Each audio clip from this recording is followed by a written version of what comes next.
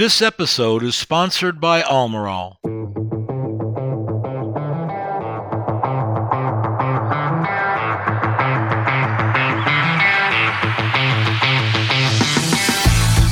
You're listening to the Derms and Conditions podcast. So I want to welcome all our listeners to another fantastic Derms and Conditions podcast. And I have my new BFF with me today, a guy that I've gotten to know over the last 2 years. Met him a few years ago. He was presenting at an advisory board, and everybody's like, who the heck is this guy? Didn't take long to realize he has a tremendous amount to contribute to the area that we'll be talking about today. So I'm welcoming Dr. Chris Bunich. He's a physician and scientist at Yale University, an associate professor of dermatology at Yale University in New Haven, Connecticut. Chris, it's great to have you here. Good morning. Good morning, Jim. Thank you so much for having me here. And I still remember 2 years ago meeting you and just having a wonderful time talking about science and dermatology. Yeah, you look up the word wonderful in the dictionary, you see a picture of Jim Del Rosso for sure. But anyway, so the reason why I'm calling you today is sort of observed and have been involved with the subject of antibiotics, antibiotic use in dermatology, antibiotic resistance, and a lot of conventional ways that topic has been looked at. And one of the things I know you have background in, I believe you also did some PhD work, is basically on looking at some of the structure-activity relationship of antibiotics. And specifically, I saw you talk about sarecycline and how it's different as a narrow-spectrum tetracycline. How did you get into this? How did you find this? Yeah, so this is a really interesting story. So let me back up to actually when I was in junior high school. So when I was in junior high school, everyone has to do a science fair project. I actually did my science fair project on trying to mimic growing protein crystals in the microgravity environment of space. So how did I do that? Well, my father was actually an X-ray crystallographer working for Oak Ridge National Laboratory, and he actually sent some of his protein crystal experiments up into space on the space shuttles to the Mir Space Station and the International Space Station. So as a kid, I was super excited about, hey, science in space, and I thought this was really cool. So I did my junior high school science fair project on this. Next thing you know, I fell in love with structural biology and biochemistry, then went on to Vanderbilt University, where I did my PhD in biochemistry, and then did X-ray crystallography research. And then fell in love with dermatology. And so the question was, how do I blend the research I love with the clinical issues I love in dermatology? And I thought that crystallography was a wonderful opportunity to look at how medications in dermatology work at a high resolution level, at a molecular level. And one of the biggest medications that's prescribed in all of dermatology are oral antibiotics. And I think a lot of our patients would be surprised to know that the precise mechanisms of how a lot of these antibiotics we prescribe are still not known. And so that was kind of how I got into structural biology. And then the problem is, I'm prescribing these antibiotics for my patients, but I really wanted to know, how are they working? And so when this new medication, sarecycline, that you mentioned came out, I think that the question was, well, how is this one different? Why is it different? And that's kind of how my research got spearheaded into sarecycline. So I'm picturing myself in junior high school, and you mentioned a lot of falling in love.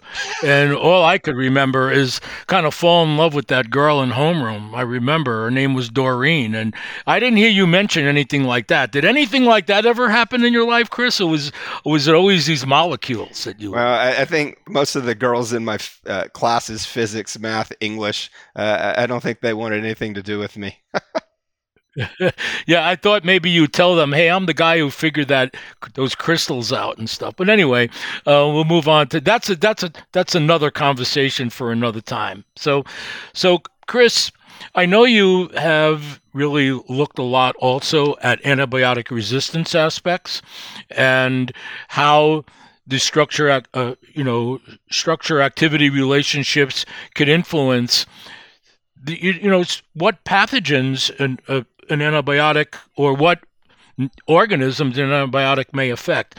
Can you expound on that a little bit? I mean, what have you been missing all these years that we're finding out about now? Yeah, I think this is a really important question. So, if you had asked me this question about a few years ago and you had mentioned the word microbiome, I think I was an early skeptic. Is this microbiome stuff, is it really important to human health? And what we're learning more and more is that this human microbiome, all these bacteria, viruses, and fungi that live on our body naturally as symbiotic organisms, they actually contribute to our health. And when you have disruption of this microbiome, which is called dysbiosis, it actually has health consequences. And of the 100 trillion microbes that live on our body, 80 trillion live in the gastrointestinal tract or the gut. So when we prescribe antibiotics for our patients that have acne vulgaris, acne rosacea, or other inflammatory disorders in dermatology, a lot of these antibiotics are what are called broad spectrum, meaning that they hit a lot of different types of organisms, what are called gram-positive bacteria and gram-negative bacteria.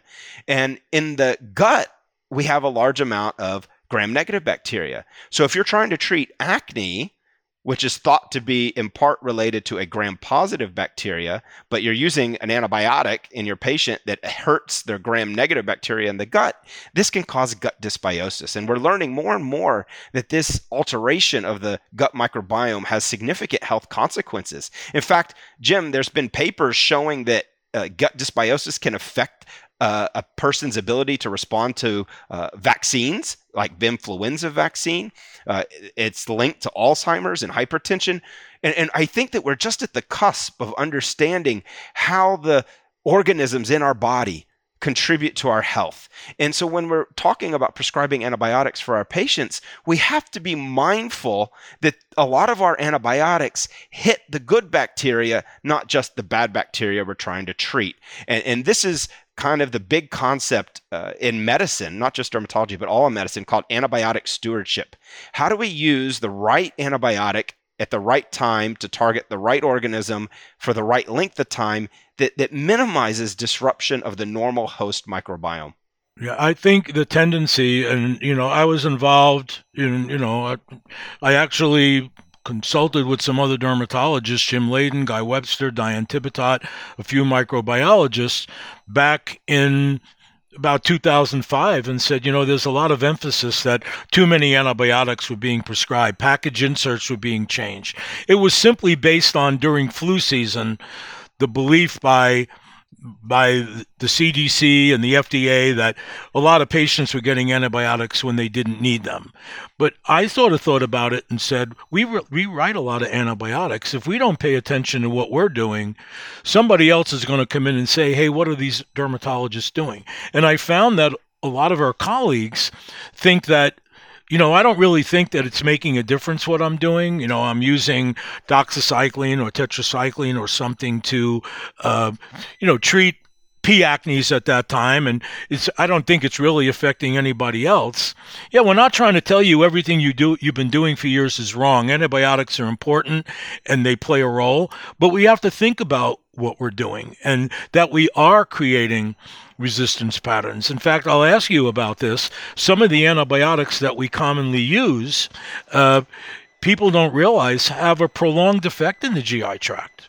And they actually, we used to think that you create resistant organisms and they go away quickly and everything returns back to normal quickly. But we found that that's really not the case. Can you expound on that some in terms of the other antibiotics we're using and how they might have a long-term effect or a prolonged effect on what's going on in the gut or elsewhere? Absolutely, Jim. So this is actually a very important piece of science or data that I think both clinicians and patients need to understand, and that is that the microbiome, when it's altered by an antibiotic, in what you're referring to, the gut microbiome in particular, when it's altered by an antibiotic, there's new data that shows it can take up to 2 years, right? 2 years. That's a long time for that gut microbiome to get back to where it normally was. So when we prescribe, and that's even after a short course of antibiotics, even a week. Yes. Right? So if you give a patient a week of antibiotics, and in dermatology, sometimes we do it 3 months, 6 months, a year. And what is the consequence on that gut microbiome? And actually, so what we're learning is that it can alter the gut microbiome for years. And I think that that's a very important wake-up call for not only dermatologists, but all clinicians, that antibiotic stewardship, it's not a joke. It's actually real.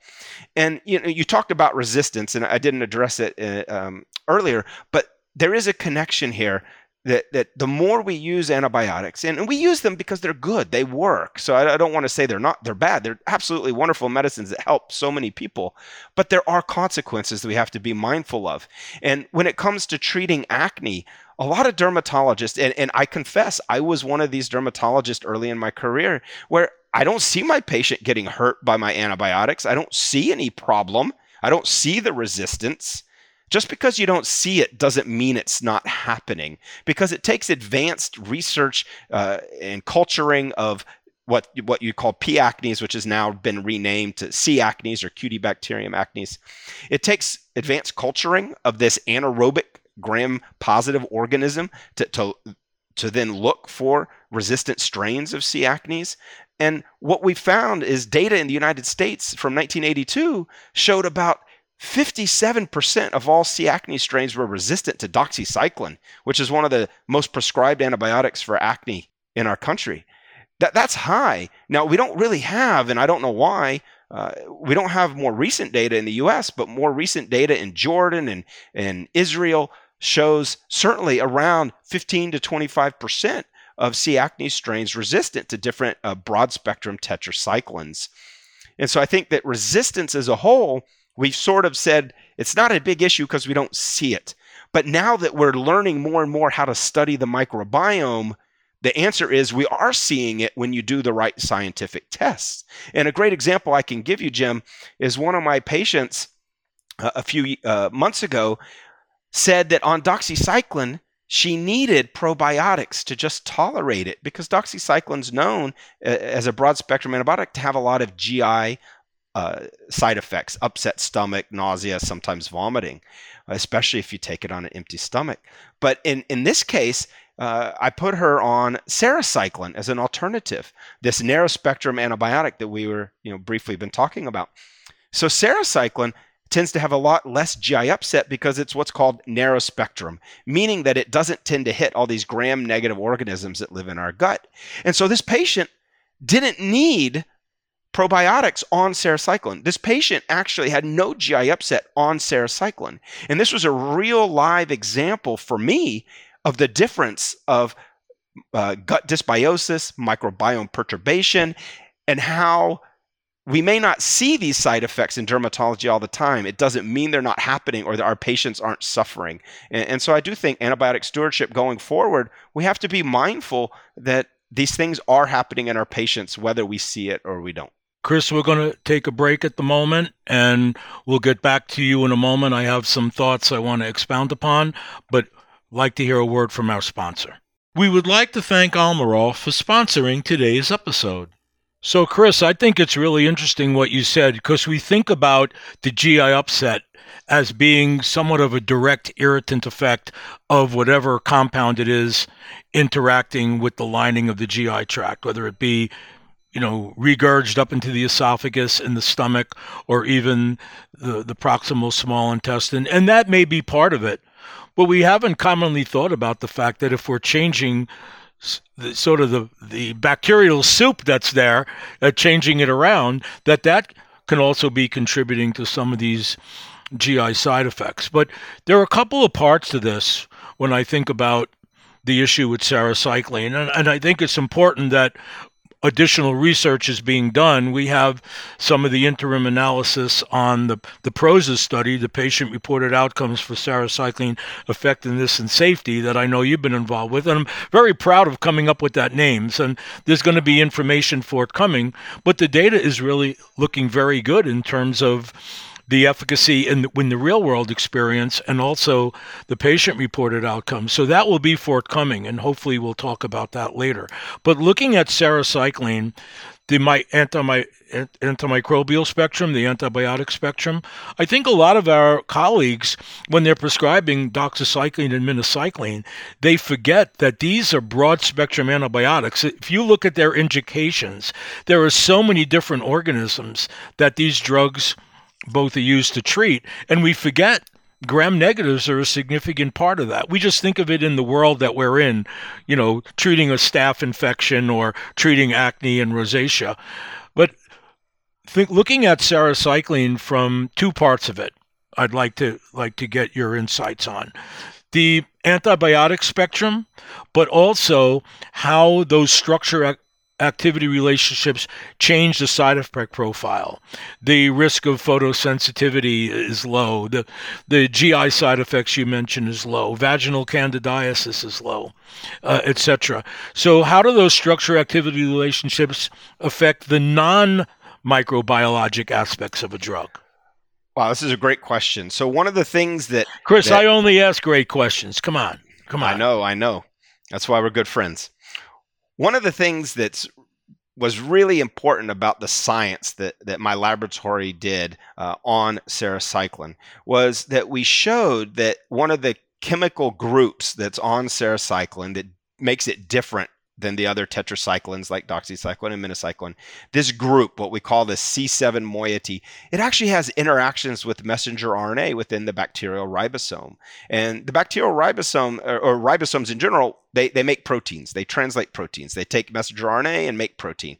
And we kill bacteria or harm bacteria by giving them antibiotics that gum up that protein translation system so the bacteria can't make the proteins anymore. And we found that this sarecycline chemical moiety, it has special interaction with the messenger RNA outside of the normal binding that tetracyclines generally have. This gives it an extra molecular contact, so that makes it harder for antibiotic resistance to the drug to develop. It helps anchor it stronger into its target site. So those are very important. But it turns out that this C7 moiety also has an oxygen atom, a simple oxygen atom, right? We breathe oxygen, we need oxygen, but an oxygen atom in this moiety, let me give you an example of how it actually leads to decreased side effect. So one of the other side effects that occurs a lot of times, in particular more with minocycline, is vestibular disturbance, dizziness, vertigo. And that's because it can cross the blood-brain barrier. And we have some new research that's not published yet, but it is soon to come out, showing that sarecycline has a lower lipophilicity, which means, like how hydrophobic it is or how much it likes lipids. So it has a lower lipophilicity than minocycline. And we've shown in rats that it does not cross into the blood-brain barrier. And one of the properties of a chemical that can govern its lipophilicity is having oxygen atoms that can act as hydrogen bond acceptors. So we can actually trace back to the chemical structure of sarecycline a key feature in this chemical group that makes it different, that actually leads to lower lipophilicity and less blood-brain barrier penetration, and hence sarecycline has less vertigo, dizziness, less vestibular side effects. So here's a real-world application, and there's a publication that should be forthcoming pretty soon on this. So we're very excited to be able to connect the science to the clinical advance of this narrow-spectrum antibiotic. But also, you were mentioning, GI side effect. So the truth is that a lot of these broad spectrum antibiotics are harming the gut bacteria. It's not just an irritation of the lining. And by being narrow spectrum and sparing those gut organisms, it actually leads to this significant reduction in the GI upset that's a common side effect of mostly doxycycline, but also sometimes seen in minocycline.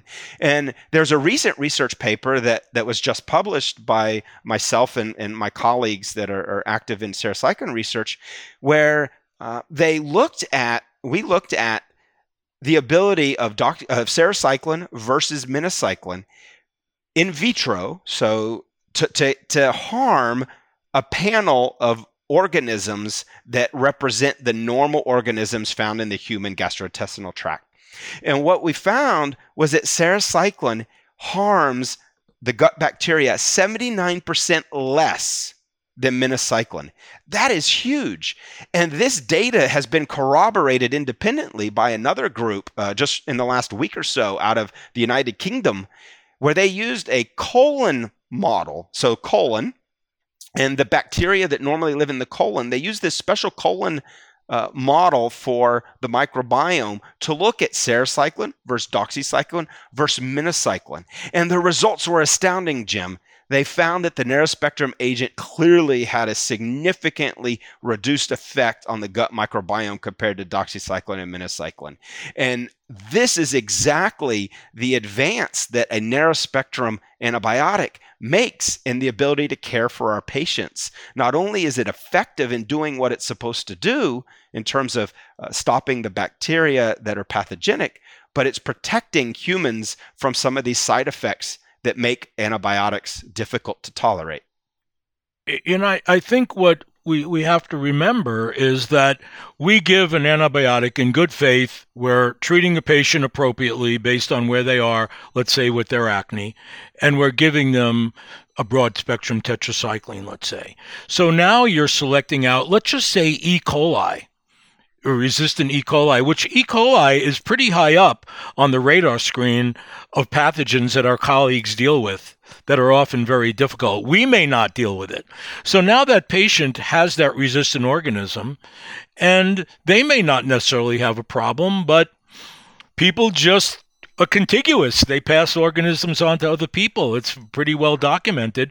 So you don't necessarily see where that resistant organism is going and how it might affect someone else. To me, the message to my colleagues when I speak with them, and I'd be interested in your view on that, is when you're going to prescribe an antibiotic, decide, first of all, why, and if you really feel the patient needs it, and how long your intention is going to be in terms of how long you're going to be treating them. Not just you write it and it goes on indefinitely. And think about it and make sure that you feel that it's not just a knee-jerk reflex, that you feel that this patient really needs it, and try to have an exit strategy in a situation like acne, or, for an infection, a short-term treatment, it's easier, right? You're treating a staphylococcal folliculitis for 15 days or whatever because it's MRSA, whatever the case may be. But with the long-term treatment, we have to think about it. But even the short-term treatment has those effects. So I sometimes when I'm talking about this, I'm feeling like the people are thinking, Del Rosso, who are you to tell us we've been doing everything wrong? That's not what I'm saying at all. I'm saying let's just think about it for all the reasons that you're talking about. But I have one final question for you, Chris. You told me that you've been all over Italy, you love Italy, you're living on the East Coast, right? I don't know what it was like when you were in Nashville to get a pizza, right? I really don't know, right? But here you are on the East Coast, you're there in New Haven. What's your preference? Do you like a really thin crust pizza? Or do you like that Chicago deep dish type of pizza? This is a very, very important question that we'd like to know the answer to. I'm working with two other Italian guys on our team here today, right?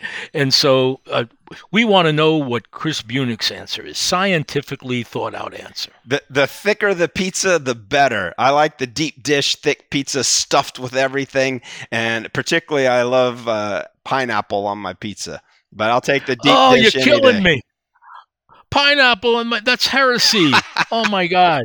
But you're a deep dish guy. Okay. Is there a place in New Haven that people should go to in that area where you are, your go-to place for pizza? Well, I don't particularly in New Haven have a go-to place.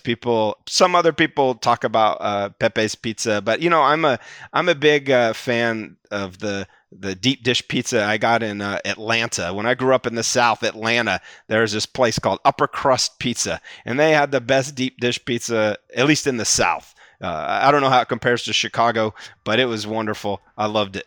Well, that's why you're in Yale, because you're part of the upper crust. Chris, it's always great talking to you. Thanks so much for tremendous insights.